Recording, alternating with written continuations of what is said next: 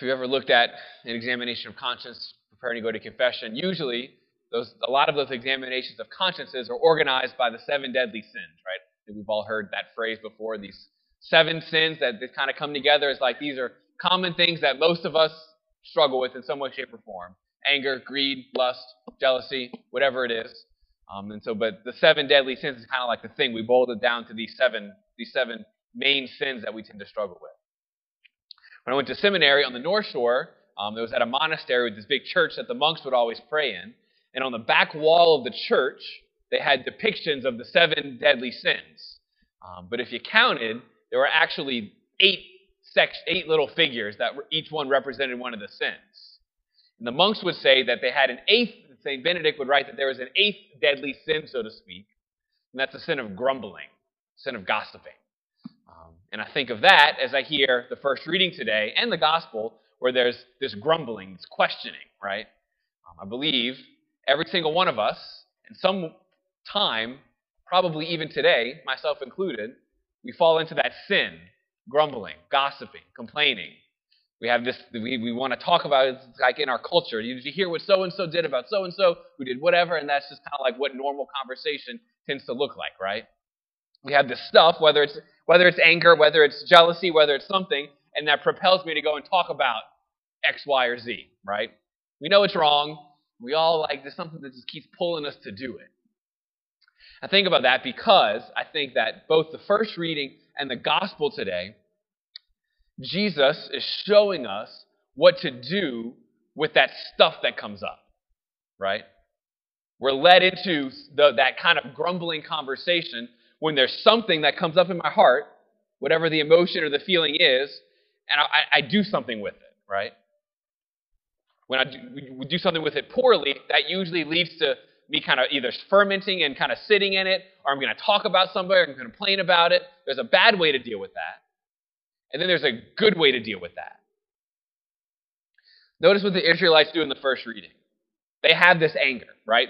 God had just led them out of Egypt. They're in the desert right now, and they're hungry. Very normal desire. What they do is that there's grumbling happening, and then they vocalize that desire to God. God, what the heck is going on? Are you leading us into this desert to die? Like, why didn't you just leave us back there? We had everything we needed back there. And notice, they're talking to God, and it's not like they're being pretty harsh, but they're expressing what's on their heart to the Lord. And what does God do in response to that? Doesn't get angry, doesn't get upset, doesn't question them. He gives them food. He meets the need that they express to them more than they could ever hope to imagine. He didn't just give them a little bit of food. He fed them an abundance of food every single day, quail and bread. He fed them. They expressed their need to him, and God answered that. And that's not a surface level thing.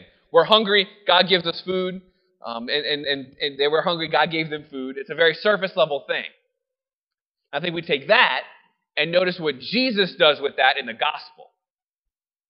He kind of says the same thing for them.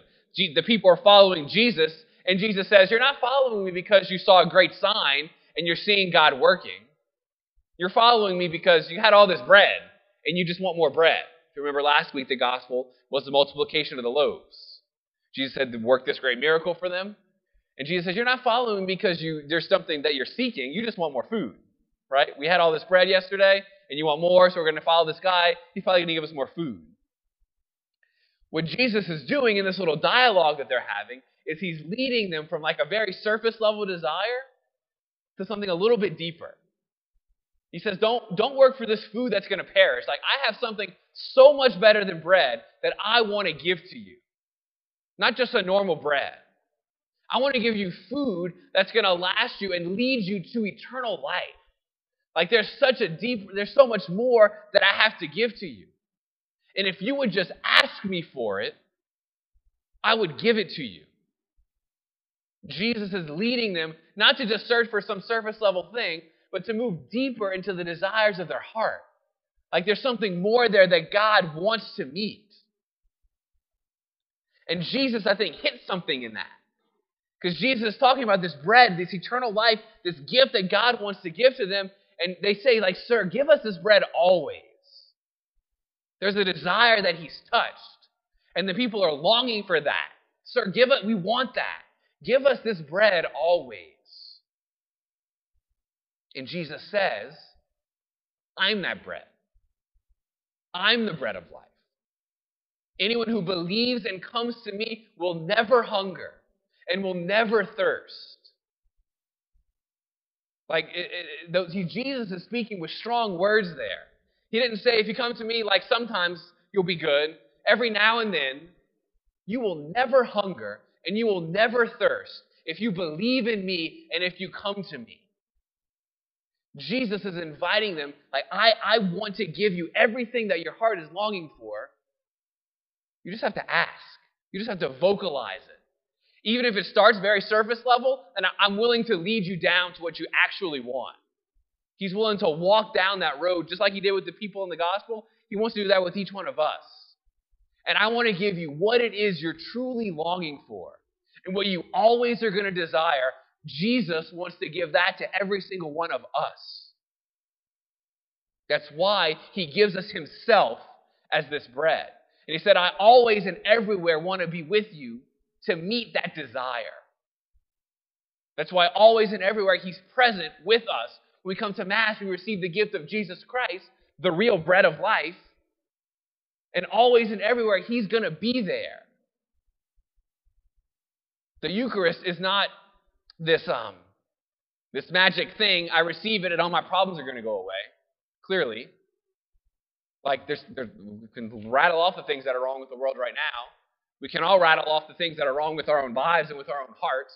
We can all very easily point that out. So I receive the Eucharist, it's all going to go away? No. But I think if we're really honest with ourselves, like we bring to God, okay, God, I have this problem. I want you to take that away. I want you to solve this thing, fix this issue that I have. I don't think that's what we actually want. That's like our first gut reaction, like I have a problem, take it away. I don't think that's what we actually want. Because as soon as whatever that thing is gets rectified, there's going to be another one. And then there's going to be another one. And then there's going to be another one. We play this game, like, God, there's always like a whack-a-mole. Like, I got this one. Okay, then another one pops up. The next one pops up. Right? It's not actually about the problems that we're fixing. Jesus didn't come to fix all the problems. What he came to do is something a whole lot more fundamental. What he came to do, what our hearts are actually longing for, is to be loved in the midst of that. To have someone to always be there, no matter what the thing is, whether it gets fixed or not. There's someone who's there with me in that. There's a love there that our heart is longing for. And the presence of the Eucharist, the constant presence, like Jesus is always going to be there, no matter how we come into this church, Jesus is going to receive us the very same way because his presence is always going to be there. The people always want that bread, and Jesus says, I will always be with you. That's never going to change. That's why we come to Mass, to receive a love. That's it. I come to Mass to receive a divine love that God desires to pour into my heart specifically wherever I am. Not to fix the problems, but to say, hey, I'm with you in that, and we're going to continue through this together. And you will never hunger, and you will never thirst, not on a physical, shallow level, but really in the depths of your heart, you will be loved. And in that place, you will never hunger, never thirst, because my love will always be there. That's the desire that God wants to tap into. That's why he's always here in the Eucharist that we come to receive. Like, I want to be with you so badly that I'm going to unite myself to your body. I'm going to walk with you and be with you out of this church and never let that presence come to an end. We come up, we receive Jesus today. I invite you to feel that desire of the people, like, I want this bread always. And as Jesus gives himself to you, he says, I am that bread, and I will be with you always. May our hearts receive that love anew tonight. Amen.